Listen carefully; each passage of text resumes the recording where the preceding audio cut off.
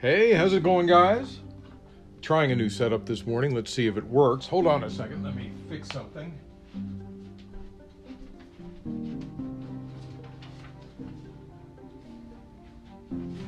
There we go. So it's Thursday, August 20th, 2020. August 20th, 2020. If you wish, I'm happy to call it Friday Eve for those of you who are off on Friday, get off on Saturdays, or rather get off for the weekends. I personally do not. So President Barack Obama had something to say yesterday at the DNC. I hope you saw the speech. You can see it all over the place online. It was a great speech. It was a short speech as far as Barack Obama's speeches go. But it was packed with some stuff. I'll give you a piece of it. He says, "The one constitutional office elected by all of the people is the presidency. So at a minimum, we should expect a president to feel a sense of responsibility for the safety and welfare of all 330 million of us, regardless of what we look like, how we worship, who we love, how much money we have, or who we voted for." Now remember, there's a couple of important things in that first section. The first thing I should point out is how anti-gay and anti-trans and so on and so forth he is, but Trump is, because he's caused some serious problems in that area. So he doesn't really like all of us, and especially how much money we have. He's giving breaks and money to corporations. Remember, the billionaires are the richest among us, and they've gotten richer in the last year. Well, got considerably. By the way, Apple. I should write this down so I can talk about this later. Apple. Of course, I don't have a pen with me. For a brief moment in history yesterday. For a brief moment, Apple's value went up to $2 trillion, over $2 trillion for a brief moment, that its value, which is more value than all countries in the world except for 8. Apple. Anyway. Okay. I wrote it down. Maybe I'll talk about that later.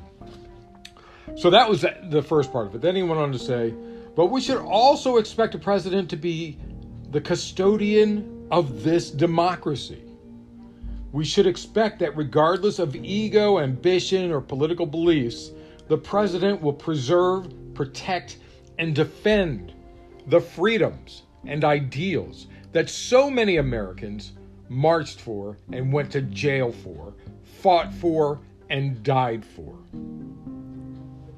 I have sat in the Oval Office with both of the men who are running for president.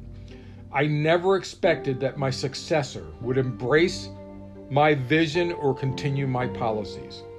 I did hope, for the sake of our country, that Donald Trump might show some interest in taking the job seriously, that he might come to feel the weight of the office and discover some reverence for the democracy that had been placed in his care. And this is important because he doesn't care about anybody but himself. He's a sociopath. He doesn't feel the weight of the office. He doesn't feel the importance. When I say weight, I mean the importance, not just the stress of the office, the importance of the office. There's a lot of responsibility to fix the world when you're in this office. I'll say this about Bush too. The 2000 to 2010 or 2008, that Bush. He started out just like Trump, as just doing the Republican bidding, but a little later on, It seemed that he felt the weight of the office and he didn't do much, but he began to act accordingly. He began to realize that everybody was taking advantage of him. Still a horrible president, but at least he began to understand the weight of the office. But Donald Trump, no, not at all. It's never happened. He doesn't care about you and me. He doesn't care about anybody. He only cares about himself. He only cares about getting reelected. He only cares about possibly starting his own dictatorship. And that's why I say, and it's been pointed out during this convention, that this is how fascism starts.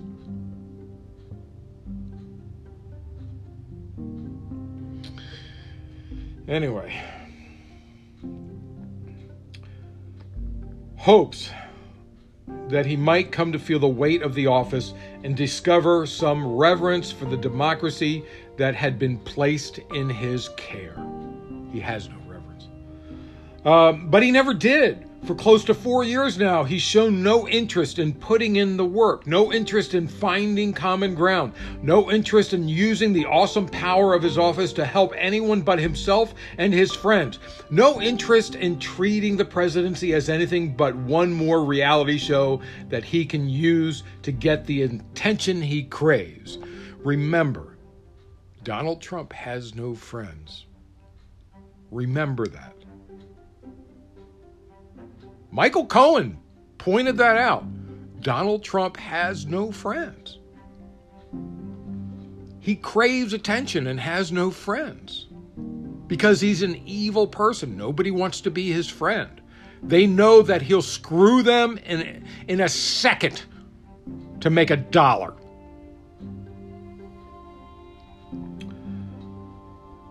He went on to say, Barack Obama went on to say, Donald Trump hasn't grown into the job because he can't. And the consequence of that failure, of those failures are severe. 170,000 Americans dead. Millions of jobs gone while those at the top take in more money than ever. Our worst impulses unleashed. Our proud reputation around the world badly diminished. And our democratic institutions threatened like never before. Every single word of that is true. It's disturbing how much this man has gotten away with it. A true Teflon Don. And Trump felt quite threatened by the speeches at the DNC. Evident by his multiple tweets, lie tweets, much of them lies. But the funniest tweet yesterday, well, maybe the funniest, there was 2 really funny tweets from him had nothing to do with with the DNC. He tweeted in all caps, "If you can protest in person, you can vote in person," which is right after he mailed his ballot. He did this. He said this right after he mailed his ballot. And then there was another tweet about him saying that was it Goodyear? He said everybody should boycott Goodyear tires. I forget, for some stupid reason. I don't know. But the president's limo has special Goodyear tires on it. As Stephen Colbert said, maybe he can remove the Goodyear tires and replace them with Goya beans. Remember, Goya beans were being... forget it. I don't care. I just thought it was funny. Anyway, more going on with the president's men. The president's men. So many have gone to prison. So many have been accused of crimes. So many have been convicted of crimes. These president's men.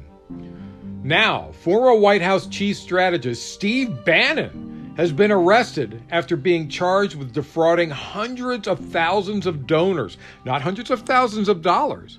Hundreds of thousands of donors through their campaign, We Build a Wall. Bannon, his group of conservative leaders, defrauded donors, and that led to raising more than $25 million to build a wall along the southern border of the United States. The others mentioned in the indictment are Timothy Shea, who was announced as the acting administrator of the Drug Enforcement Administration. Oh, Jesus. Brian Kolfage, an Iraq war veteran, and Andrew Badolato. Prosecutors claim that the defendants collectively received hundreds of thousands of dollars in donor funds from the We Built a Wall thing, which they each used in a manner inconsistent with the organization's public representations, according to the indictment. Acting U.S. Attorney Audrey Strauss, every time they get a U.S. attorney in there and Trump fires another one takes over and causes more problems for Trump. Anyway, the U.S. attorney said in a statement, the defendants defrauded hundreds of thousands of dollars, capitalizing on their interest in funding a border wall to raise millions of dollars under the false pretense that all of the money would be spent on construction, while repeatedly assuring donors that Brian Kolfage, the founder and public face of We Build the Wall, would not be paid a cent. The defendants secretly schemed to pass hundreds of thousands of dollars to Kolfage, which he used to fund his lavish lifestyle. Major fraud, major prison time. And by the way, the post office helped with this, which means it's a federal offense because they were collecting money through the post office. So this could be like 20 years. Of course, it's a white collar, so they'll probably get a slap on the wrist under Trump. But hopefully we can get him out of office, and he won't be able to pardon anyone this time. He's already done way too much damage in that section. So let's start this one by telling about plans. There have been plans for the U.S. Postal Service to add banking, which would allow the poor to access to banking services, because some people just can't get into banks. It's too expensive, and there needs to be a national bank, just like there are some state banks. And you remember during the 2008 financial crisis, when the economy crashed, the states that were protected from major crashes had their own state banks. So there needs to be alternatives to private organization. I don't know why private organizations, especially I believe there's only 7 banks right now, 7 major banks right now that own 99% of the market or something. It's crazy. I don't know why they're so afraid of competition. Anyway, big banks don't want the competition, so what should they do? Because they don't want the post office to add banking. Louis DeJoy, remember, that's the Postmaster General. He's already under fire for a lot of crap. Louis DeJoy, the Republican mega donor to Trump, is considering a proposal from J.P. Morgan Chase to offer banking services in post offices in a move that would give the Wall Street giant an exclusive right to solicit to postal customers. A recent internal USPS document obtained by Capital Forum, which is, I guess, some sort of news service, says the Postal Service is in discussions with J.P. Morgan Chase concerning a potential limited pilot test of ATM and other banking services located on Postal Service premises in several states. You know, they're trying to get their foothold so they can crush this idea of offering banking to the masses without destructive fees that destroys people's lives. One anonymous source told Capitol Forum that the pilot would involve the Wall Street giant leasing space from the Postal Service. Senator Sherrod Brown, she's a Democrat. She's in, I think in Ohio, right? She's on the Senate Banking Committee and author of postal banking legislation, slammed the reported plan as yet another destructive Wall Street power grab. David Dayen, executive editor of the American Prospect, warned what J.P. Morgan Chase wants to do looks like another attempt for big banks and corporations to privatize our public infrastructure so their shareholders can gain while working families suffer. This would expand services for the unbanked, wouldn't change the terms that put big bank financial services out of reach for poorer people. It's designed just to stop postal banking from being offered with an exclusivity agreement. It's more an antitrust violation than a deal.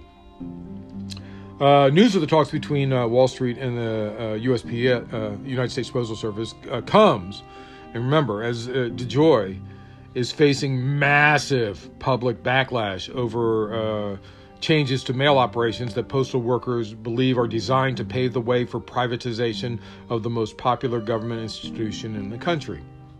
On Tuesday, DeJoy vowed to suspend, but not reverse, his policy changes until after the November election. Economist Robert Reich, and I like Robert Reich,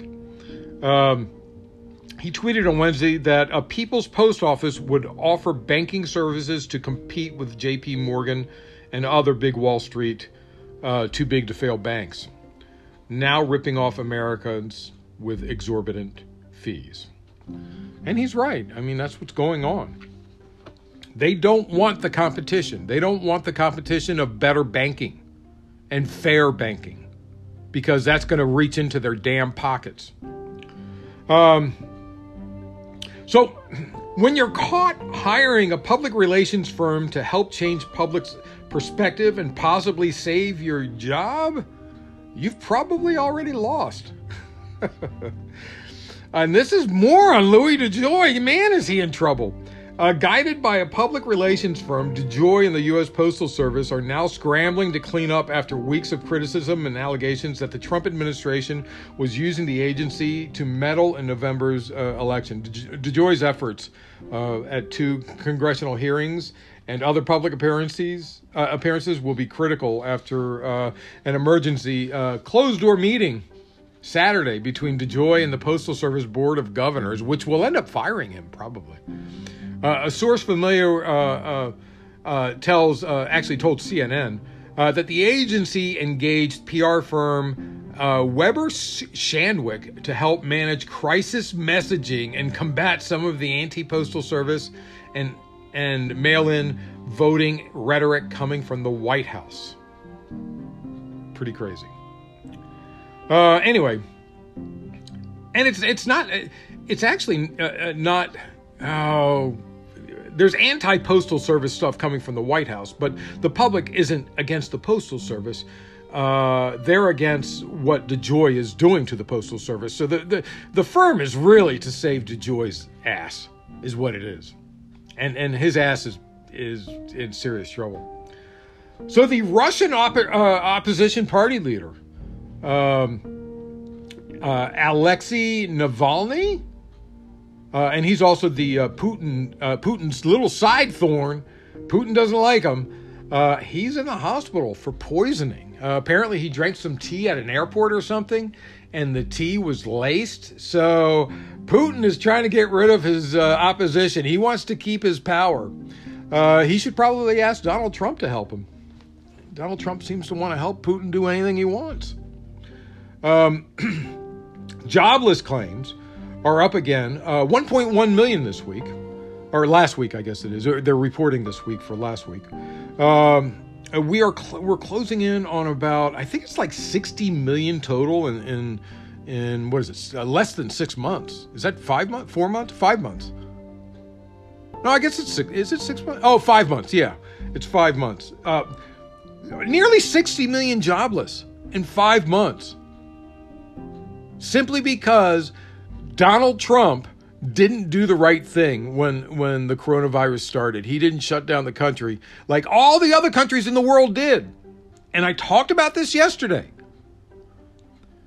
During the 1918 flu pandemic, the cities in America, and there was a study done, the cities in America that shut down everything are the ones that fared better economically in the long run. And Donald Trump did not know about that study, so he did not do the right thing. And I don't think he would have anyway. Because big banks and big corporations don't want to lose money, and he wants them as his friend. Because he's a sociopath. So the number of people in Florida confirmed to have died from coronavirus has surpassed 10,000 as teachers and state officials argued in court over whether brick and mortar schools should be forced to reopen this month in Florida, where people are dying like crazy and coronavirus cases are, what is it? Was it Florida that was up to 24% infection rate? In Los Angeles, we're at, is it 6%? We're under 8%. I think we're at 6% for our infection rate. Even though we have a lot of cases, we got 20 million people here. But Florida is at, what, is it 24%? I think. I didn't check that this morning. It could be lower, it could be higher. Anyway, as colleges roll back openings and primary schools begin reopening, high schools, middle schools, grade schools, they're getting ready to reopen. A new study says children spread the virus around more than thought. A study released overnight from Massachusetts General Hospital finds children may play a large role in spreading COVID-19 because many won't show symptoms. So you get an entire school of kids running around in the halls together. Let's say 10 of them are COVID positive out of 1,000 students. By the end of the day, there should be about a 40% infection rate, I'm thinking. This is my guess.